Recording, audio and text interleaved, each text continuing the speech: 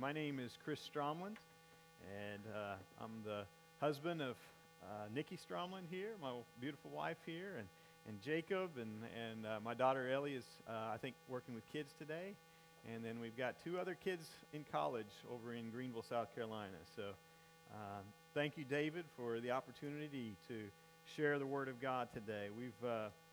We're partners here at Creekside, and partnering together with our missional community as well to kind of reach out to the Myers Road area and really just to focus on making disciples who make disciples and basically training us all up to go out to the places where we live and essentially saturate Goose Creek with the gospel. Yeah, I want to share, there was a time in my life where things weren't going so great, actually. In fact, we had gone through a pretty rough, crummy years. After 9/11, we actually lost our business at the time, and as a result, we were pretty much in financial straits. We were up to our eyeballs in debt, almost to the point where they were actually harassing my grandmother to try to get money from us at the moment. We just couldn't make ends meet at the moment. By God's grace, He provided us a job that allowed us to begin to pay some of those bills off, but at the time, it didn't seem like it was great. In fact, it was pretty terrible. And the place that I was working, really, was a bad environment. I didn't come home happy to have been at work that day. And in fact, I rarely saw my wife as a result of the hours that it took from me.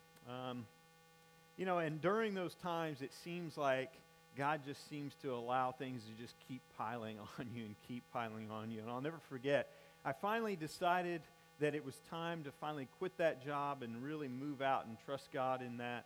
And so I went home and I told Nikki, I said, I finally quit my job today. And I thought she was going to be so excited, and I saw tears in her eyes. And she said, I have an announcement too. We're pregnant with our third child.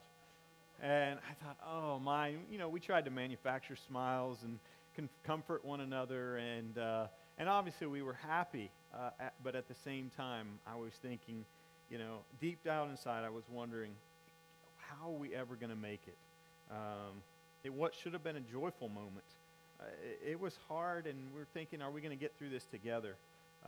And it really personified a lot of my own life, because I felt like there's so many dreams that you have and visions that you have of the future when you're getting married, when you're leaving school, when you're going off into a career, and all these ideas of what it's going to be like. And we all know the realities of life hit, and they just keep piling on at times. What I didn't tell you is that during this same time, God just began to work in me, and I actually began to read my Bible for the first time, for real. I was actually digging into it.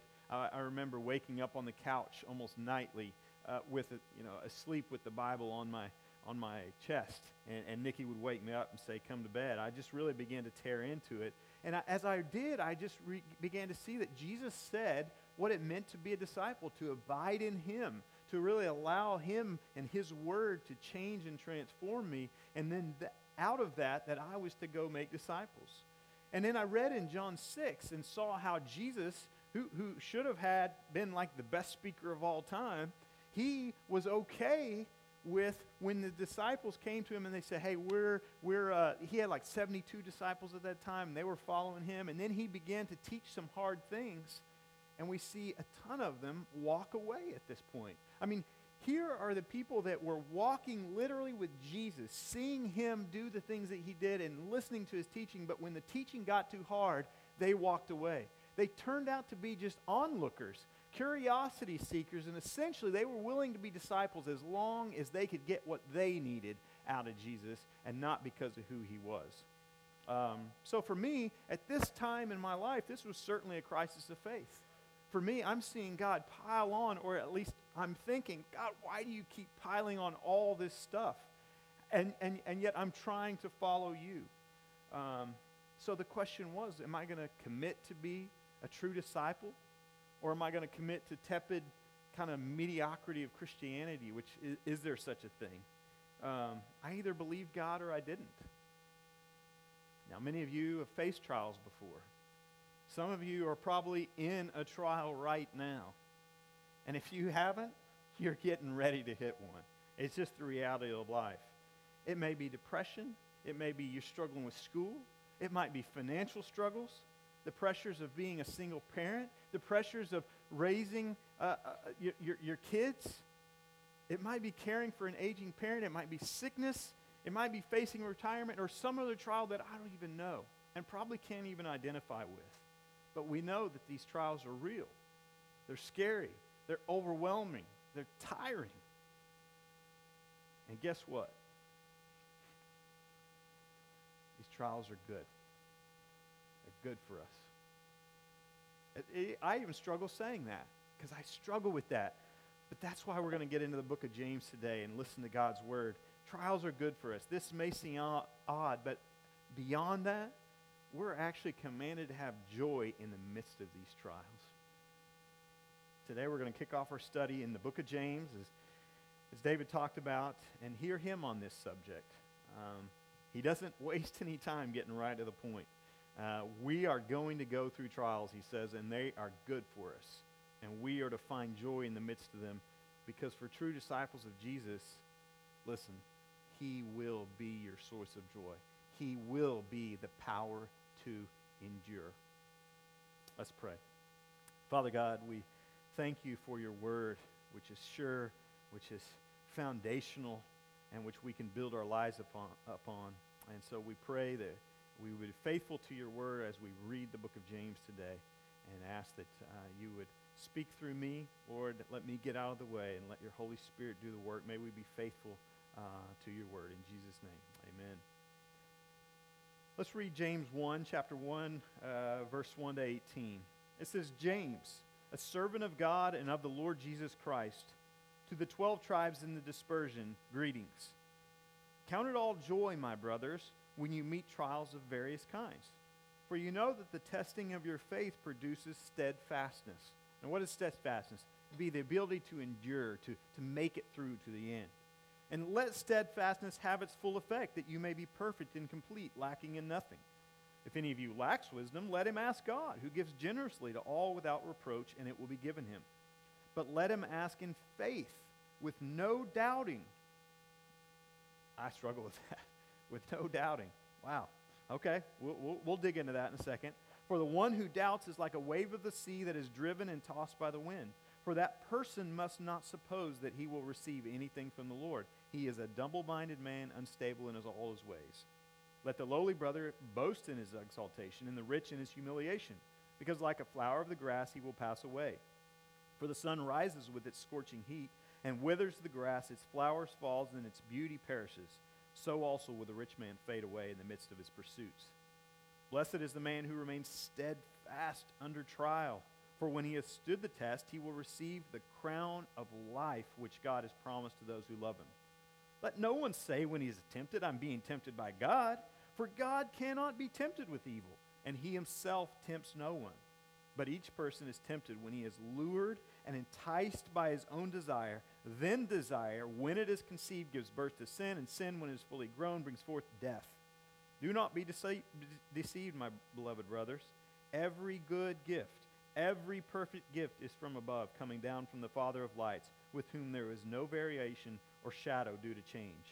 Of his own will, he brought us forth. He brought you forth by the word of truth, that we should be a kind of first fruits of his creatures. So who is James? Well, we look at this verse 1 here. Clearly, he's a well-known leader. How do we know that? Because he introduces himself simply as James. If I'm going to introduce myself to the people in Goose Creek, I don't just say, I'm Chris, right? They don't know me.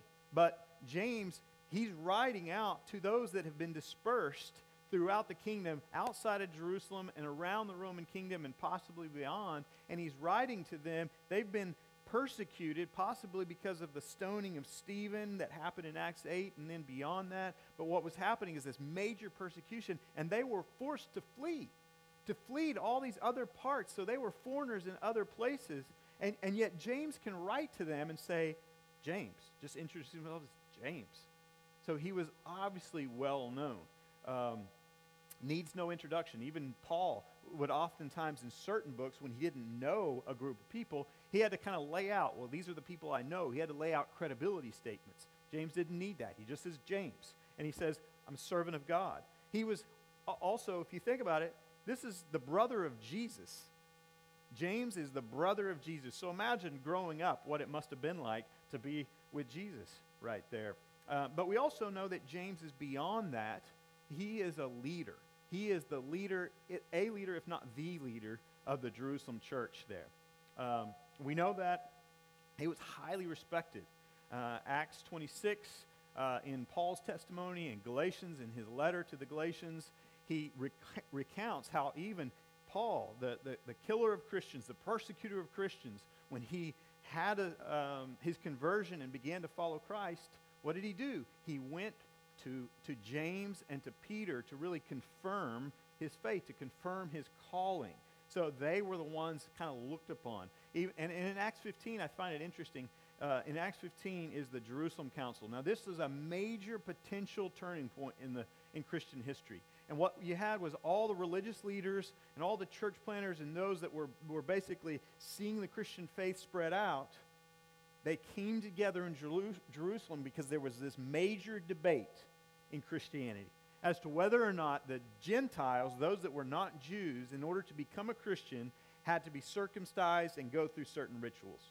In other words, this is the point in time where we're finding out, is salvation going to be by works or salvation by faith alone in Jesus Christ? And James is actually looked at the Jerusalem Council. You'll see Peter laying out, this is all that God's been doing since the beginning of time. You see Paul and Barnabas and others begin to share, this is what God is doing in all these places of the world. And then James stands up and he says, my judgment is. And they all listen to him. Now, thank God that he wasn't just an opinion maker. He based his judgment on the Word of God, which is exactly what we're trying to do today when we talk about what it means to go through trials. We're basing that not on what I have to say, but hopefully what the Word of God has to say. But I do find it significant that James is the one that is arguing against faith by works, and then yet, does anybody know what the book of James is most famous for? It's chapter 2, verse 26. Faith without works is what? Dead. Interesting that he would then say that. Martin Luther agreed with him when he wrote that the true living faith, which the Holy Spirit instills into the heart, simply cannot be idle. For both of these men, a faith that does not produce real life change is a faith that is worthless. Now, he's not saying you have to work for your salvation, but he is clearly implying that if you are truly saved by Jesus, the following transformation and Holy Spirit within us will compel you to obedience to Christ's commands. So how did James come to this conclusion? Well, James chapter 1, he's a servant of God. He was clearly grew up Jewish. He was obviously the son of Mary and Joseph, he was a devout follower. He probably went to every Christian festival, went through all the rituals, did all of that. So he was clearly a follower of God, much like the religious leaders of that time. And I don't know if you've ever seen Michael Jr.'s little comedy bit about what it was like to be James. He talks about, he says, imagine how many times that Mary said, James, why don't you be more like your brother Jesus, and he talks about how these people in traffic that cut you off in traffic, and you look up and you're like, oh, they must be wearing that WWJD bracelet. What would James do? Not what would Jesus do? And he says this is cracked me out. He says, do you think when Joseph asked James to pray before the meal, he ever got a little jealous, and so he bows his head and ends the prayer by, God, thank you for the food in James' name. But in all seriousness, it had to be hard to be the brother of Jesus. You can imagine this perfect child. But did you know that as he grew into an adult, that John 7:5 tells us that James and his brothers did not even believe in Jesus. Here Jesus is going. He's the coming Messiah. He's out there doing miracles, and he's teaching about the kingdom of God, and yet they are the ones that don't even believe in Jesus.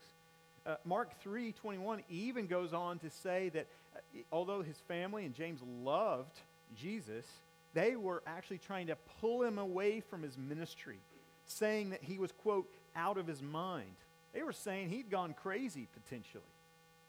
So yet we see in verse 1, James, a servant of God, and what? Of the Lord Jesus Christ. His brother, who he was jealous of, he struggled with, and even didn't believe and thought he'd gone crazy at times. We've seen something has changed. He is now submitting to Jesus and saying, I'm a servant. That in the Greek means slave. I'm a bondservant to the Lord Jesus Christ, the Messiah, is what he's calling him here. He's showing us a submissiveness, a humility to this person, Jesus. What changed was the resurrection. 1 Corinthians 15 says that shares the gospel there in verse 1 to 6, and then says that Jesus appeared to James and then the disciples after the resurrection. He saw his brother. He had seen him on the cross. He had been there with Mary as she cried and watched her own son being crucified, and then Jesus stood before him. I've been resurrected, proving that he was God, proving that he had defeated sin and Satan and death. He proved right then that he had actually paid the debt for James' sins. And this changed his life from that day forth. That's where we get James now being this amazing leader and this well-looked-to person that is looking to the Word of God and saying, I am a disciple of Jesus. Let's dive into the passage here. Verse 2. After being scattered from Israel, we see that these people are out here, and he says, count it all joy, my brothers, when you meet trials of various kinds.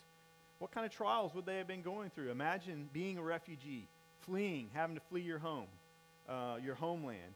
They've lost their homes. They've lost their relationships. They've lost probably most, if not all, of their possessions. And not only that, they're being persecuted by those around them. And they're most likely even being persecuted by those members of their family that have not decided to follow Jesus. Because they're sitting here saying, my son or daughter or my brother or my wife or my husband, by their faith in Jesus, is causing me to be persecuted by these people around me. If you would just stop following this Jesus, you wouldn't deal with this trial. And yet he says, count it all joy. James says here that there should be this pure joy, this unmixed joy, not like partial anger, partial joy. He's saying pure joy, filled with joy, unmixed joy. Peter agreed with him when he wrote there in 1 Peter, to the degree that you share the sufferings of Christ, keep on rejoicing. Paul said the same when he wrote Philippians. Where did he write Philippians from? From prison. And yet the whole theme of the book is joy in Christ. So my natural response to James is, well, if you're saying that we got to have joy through this trial, why and how? Well, he gets into that. So there in verse 3, we kind of begin to see the purpose of our trials. The purpose of our trials, kind of see the advantage of our trials. James writes here in verse 3, for you know that the testing of your faith produces steadfastness. He's saying that we all know to some extent from experience that you kind of got to go through hard times to develop some strength and endurance, right? That's just kind of well known. We know an athlete goes through that. We know as parents. I remember my son being bullied at school.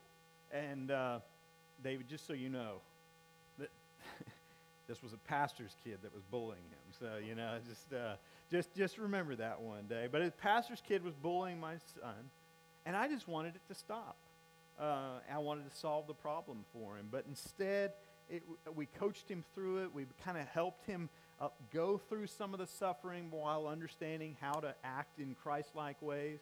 And although he suffered through it, with our encouragement and enough help from us, he was made stronger for it.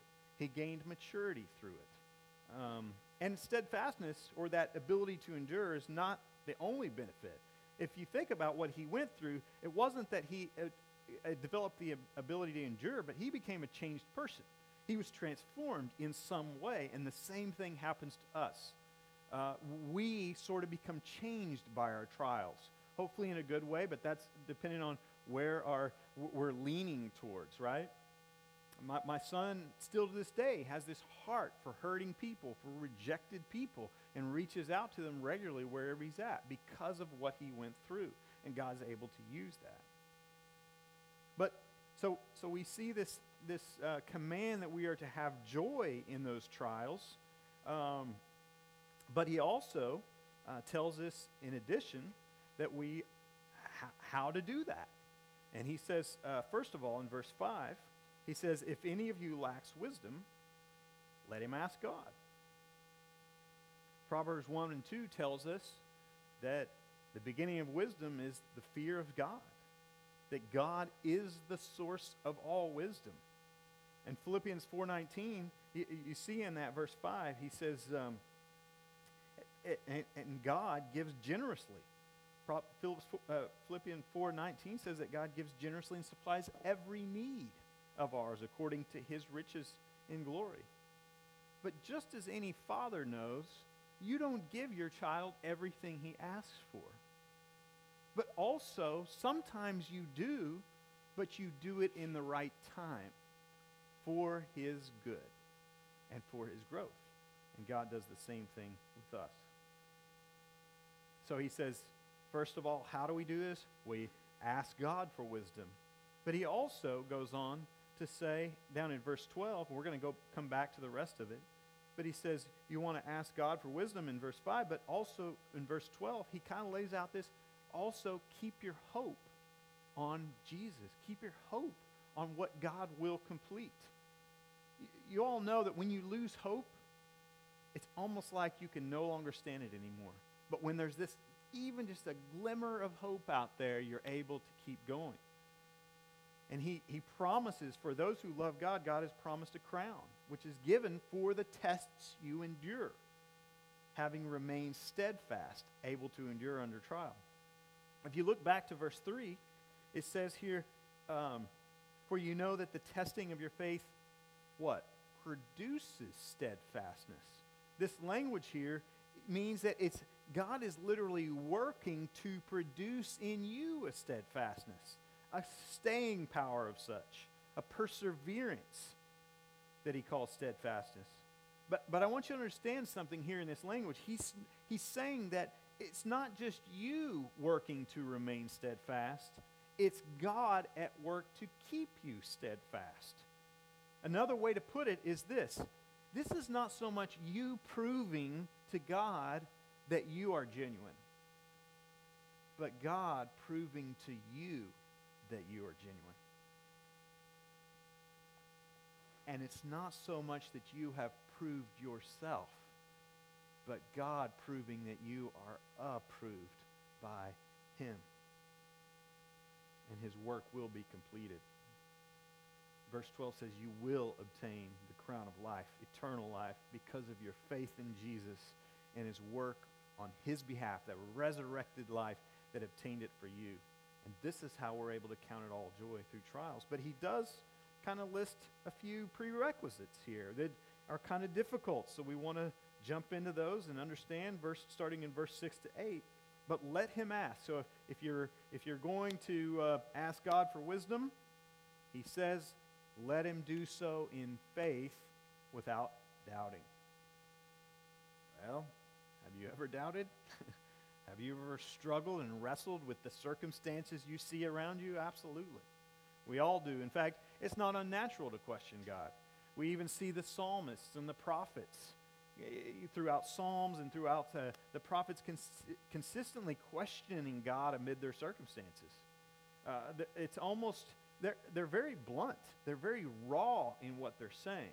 But it's almost this working out of their own fears and their own concerns with God, with his word, in prayer, in relationship, so that he can begin to conform them to his word, to his character. And so there's this bit of hope that oftentimes you see towards the end of the passage as they're praying, and you see them gain hope towards the end. And that's kind of what he means by that. And in my experience, I seem to find God meets me most clearly when I finally give up to trying to fix it myself. When I feel like I'm at the end of my rope, when I finally pray to God, which I should have done to begin with. And consider this, maybe this is why we need the trial, is because we don't turn to God. This is why we need it, to drive us from self and back to God. These trials are sometimes necessary to expose me for what I really worship, for what I really trust, for what I really believe. And he's pursuing me to expose my idols. He forces me to decide what I really believe, to put my trust in what I believe. So he also then, in verse 9 to 11, lays out another prerequisite. He says to obtain wisdom, keep some perspective. No matter if you're rich, whether you're poor, whether you're a strong, long-time Christian, or just now believing, potentially. He's addressing these two different people, and he says, let the lowly brother boast in his exaltation. Whether that's a poor person or whether that's someone that maybe is just new to the faith, it could be either one. But basically, let me think about this. A poor person suffering a trial can lose perspective, thinking that God is punishing him or that the world is out to get him. But James says that he should consider his spiritual wealth, in that as adopted sons and daughters, we have full access to kingdom resources. That God will He will meet every need of ours along the way. Matthew 7 says he loves the birds more than us, and he takes care of them, right? Right? And so recognize this begins to shift our dependence and trust back to God, seeing that the trial is for what it is, an opportunity for us to grow in Christ. And verse 10-11 talks about a rich person who is suffering for his faith. That rich person that maybe is out there, a refugee, but yet has the financial resources to get rid of the trial, right? And he says, keep perspective. Remember, be humble. Our first instinct is to what? Turn to self, to fix it, to remove the circumstances of the trial. And a rich person may have the financial means to do so, to remove the suffering, and miss the opportunity to grow steadfast and mature, missing out on the true source of joy because he thinks it is found in avoiding the trial. Now think about this.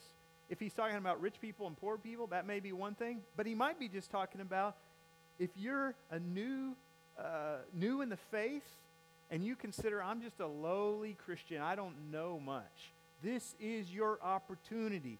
This trial is your opportunity to place your faith in God and see him work in amazing ways. If you're a long-time Christian, he's saying, humble yourself.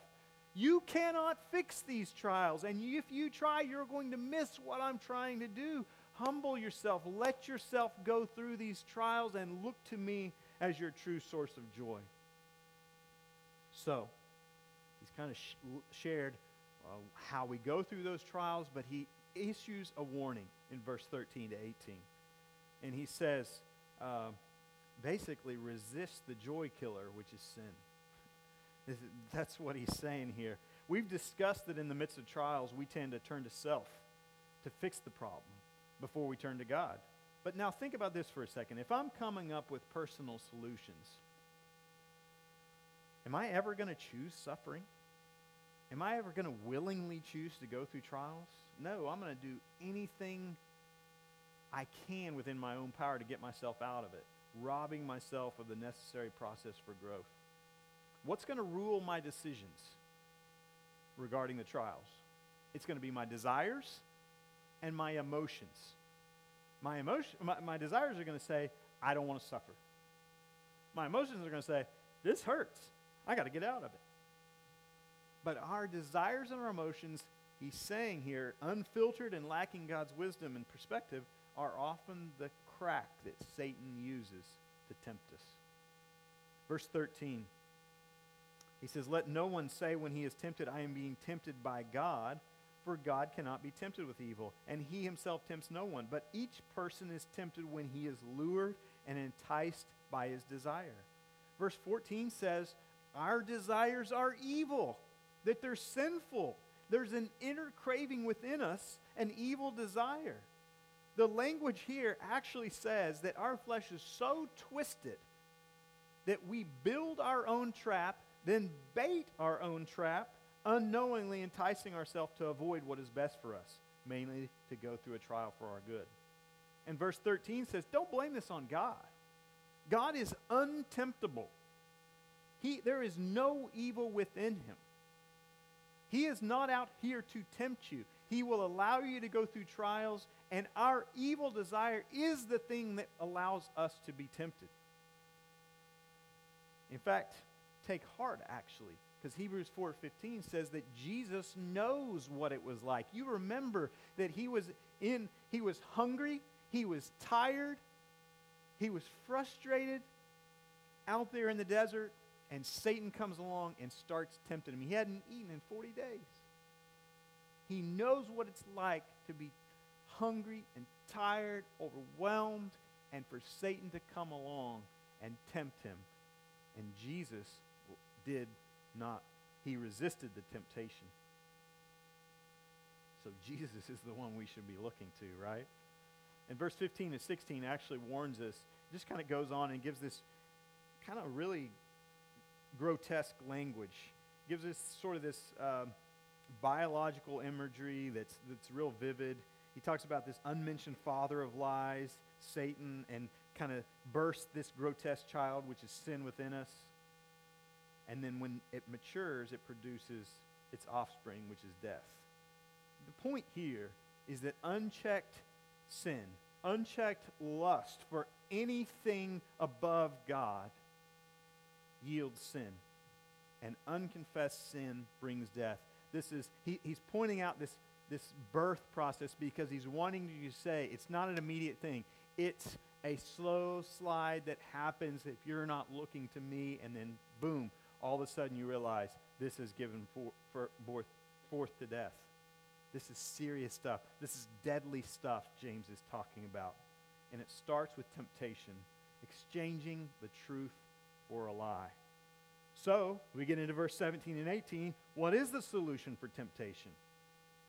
Satan's trying to kill and destroy, but God is unchanging. He says, verse 17, every good gift and every perfect gift is from above, coming down from the Father, of which there is no variation or shadow due to change. Our God does not change. He is loving, he is gift-giving, and he brought us forth by his will, and he will complete his work in us. And while Satan is deceiving us through lies, God brings us forth by what? Verse 18, of his own will he brought us forth by the word of truth, that we should be a kind of first fruits of his creatures. The word of truth is synonymous throughout Scripture as the gospel, as the good news of Jesus Christ. Ephesians 1 says, we have been sealed with the promised Holy Spirit when we heard and believed what? The word of truth, the gospel of our salvation. Colossians 1:5 says, regarding the hope of what is laid up for us in heaven, and our faith in Jesus, we heard it through what? The word of truth, the gospel. So the solution for temptation is to be found in a close relationship with the Father, constantly responding to his word, his life-giving word of truth. That's how we fight sin and temptation. This is the greatest joy killer, sin, and it leads to death. But the gospel, the word of truth, has defeated sin, has defeated death. And, of course, James had witnessed the resurrection. It changed his life. And verse 12 and 18 is just kind of laying out, listen, the resurrection changes everything. There's this hints of the resurrection in these that basically tells us Satan, he's saying, listen, this will be completed. You will be resurrected as well. You are living the eternal life. Satan can accuse you all day long, but he cannot convict you. Jesus paid for our sins, and his resurrection proved that work to be done.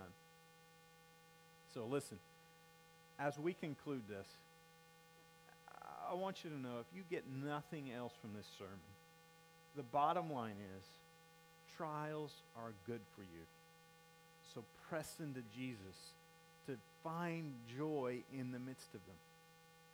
He's allowing it for your growth, for your spiritual maturity, and to complete his promised work in you. Think back to those Jewish Christians and put yourself in their shoes for a second. You have experienced massive persecution. You've lost your home, your possessions. You're struggling.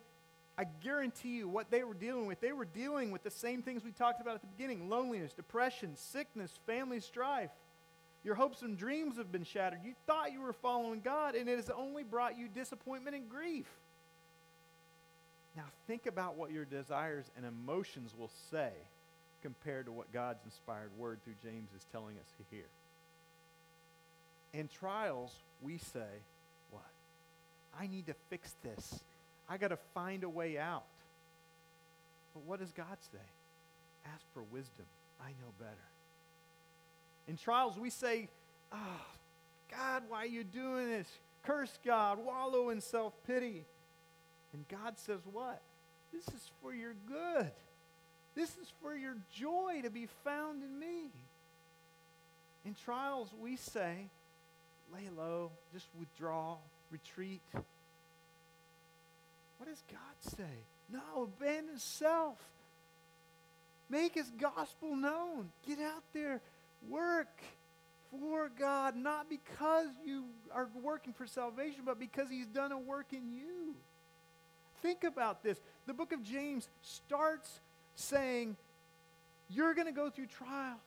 It ends with saying, you're going to go through trials. And what's the whole middle of it say? Live out your faith. Make it known. What do you think's going to happen if they continue to do that? If they actually go and share the gospel and say, I am a disciple of Christ, I am not ashamed of the gospel. What's going to happen? More trials, more difficulties. And yet they will find their true source of joy, and it will be God glorifying even more so. That in the midst of the trials, in the midst of the hurt, in the midst of pain, I have joy. Now, why would God's word be any different for us today? It's not. God is the same yesterday, today, and tomorrow. He's still saying trials are good for you and I. And in them, we should look to him for wisdom. We should count it joy to go through them, knowing it's for our good. And we should not withdraw, but actually go out and share the gospel. Make disciples, showing that faith with works is very much alive, even in trials. I know a small woman that in Asia, mother of 4. She's been through a lot of trials. Her name is Mrs. Pond. She picks up trash for a living, which is like the lowliest job that you can do in that culture. And she lives in a little shanty behind a little factory. It was an alleyway that they're basically homeless there, but they've converted it into a little home that her and her husband and her family have lived in for many years. They barely make ends meet. She gives 10% of everything she finds in the trash that might be good to anybody that she can, or she gives it to the church. She gives 10% of her crops because she wants to tithe and give back to God. Anybody that comes by, they're always hospitable, and they give them hot water and corn gruel when they come in because they don't even have money for tea. Now, one Friday, while she was tending her crops, a group of men noticed her, and they noticed that she was the one that everybody knew as the Christian that didn't worship idols, that didn't worship ancestors, that didn't participate in local customs that would be not honoring to God. And they began taunting her, and they began kicking her and throwing her down on the ground, and she kept trying to get up and run away, and these men were all around her. And you can imagine what it was like, just the pain and the frustration as they're kicking her, and she's trying to get up and run, and she's crying, and they just keep doing this. They did this for hours. They did this for hours, and they kept telling her, we're going to kill you. And she knew that that was possible because they had done the same thing to her husband just 2 months prior, and he had spent a couple days in the hospital all beat up and bruised. And after a few hours, they finally got bored and left her alone. I arrived actually on a Saturday morning to to walk through sort of discipling them as they were trying to become a church in their home. And their little small house church, people were coming, and they began to recount to me. I didn't know about yesterday's events. And so they began to tell me about it, and they're just crying as they're recounting the story to me. And I'm sitting there thinking, God, please give me something to say. How do I respond to this? How do I encourage them? But the whole time they shared with tears, Mrs. Pond would suddenly let out a little shriek of laughter. It was almost like this cackle. And it was just odd to me. What in the world? And then she'd continue on with the story. And this happened multiple times. And as the story ended, I finally had to ask, Mrs. Pond, I don't understand why you keep laughing. She finished telling me that when she arrived home, they had all been there at the same time. And she began to recount what had happened. And they were all in tears. And Mom. And of course she had blood on her. And you could just see that she had been through a lot. What's the first thing the family did immediately after hearing upon? They all ran to the corners and grabbed their personal Bibles, and they all huddled around and they began to say, what does God's Word have to say about this?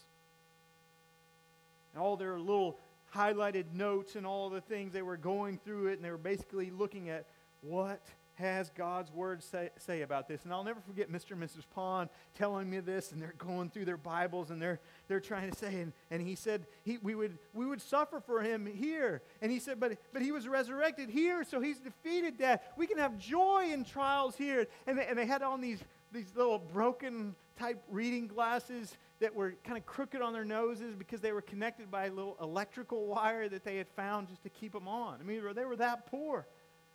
You can imagine this scene. But yes, that was all amazing. But I had to ask once again, Mrs. Pond, though, why are you laughing? And she replied, I haven't been able to stop laughing because the joy of the Lord is welling up within me. Knowing that God wrote these words for me. All those years ago, he was thinking of me when he wrote these words, this word of truth, essentially, is what she was saying. He was thinking of my trials when he gave me his word. That day, I was reminded, actually, of the day when we had baptized Mrs. Pond and her whole family a few months earlier. The family had actually, you know the typical things when somebody's baptized and the questions you might ask. The family had asked me, will you ask us one more question? And they wrote it all out for me. So that day, as we prepared together to put her under the water and baptize her, I asked the question that they had written out for me. Mrs. Pond, even if people persecute you, beat you, or threaten to kill you or your family, will you follow Jesus and never turn back? To which she answered, I am a disciple of Jesus. I am not ashamed of the gospel. How did Mrs. Pond have such joy in trials? How did she resist temptation under the worst of circumstances? In the midst of trial, she pressed into Jesus and his word to find joy in the midst of trial. She found joy and she grew spiritually, proving to endure. How did I even get to that place? From the crisis of faith and the trials that I was going through, I was just purely a worker, a businessman at the time. How did I get to that point that I was planting a church in Asia? Step by step, piece by piece, by going through a trial and pressing into Jesus and beginning to grow more and more through those times. It wasn't immediate. It was just over time, growing more and more to find my true source of joy. So I ask you today, how are you going to respond to Jesus? First of all, if you've never trusted in Jesus, know that whatever trial you're facing, God can bring you everlasting joy and eternal life. He sent Jesus to earth to live a perfect life for you, to die on the cross for you, and to rise again in victory. And if you turn and follow him today, you will be saved. I'd encourage you to talk to one of our pastors or somebody else in the room. Don't leave without telling somebody what God's calling you to. But if you consider yourself a believer today, God is ruthlessly and relentlessly pursuing you in his compassion today by allowing trials to crush your idolatry. He wants this for your good and for your joy to be found in him alone. Find a pastor, find someone, and tell them what God is doing in your heart today. Let's pray. Father God, we're so grateful to you for your word. For the things that we've just heard today are hard teachings. And I cannot think about that John 6 and those disciples that said that we follow Jesus, and yet when the teaching got hard, they said, we're walking away. God, help us today to respond to you, to press into your word and find joy in the midst of trials that are real. They hurt. They're hard. And I don't understand how I'm supposed to find joy, but I do know that your word tells us we will find joy in you and you alone. Help us today. In Jesus' name.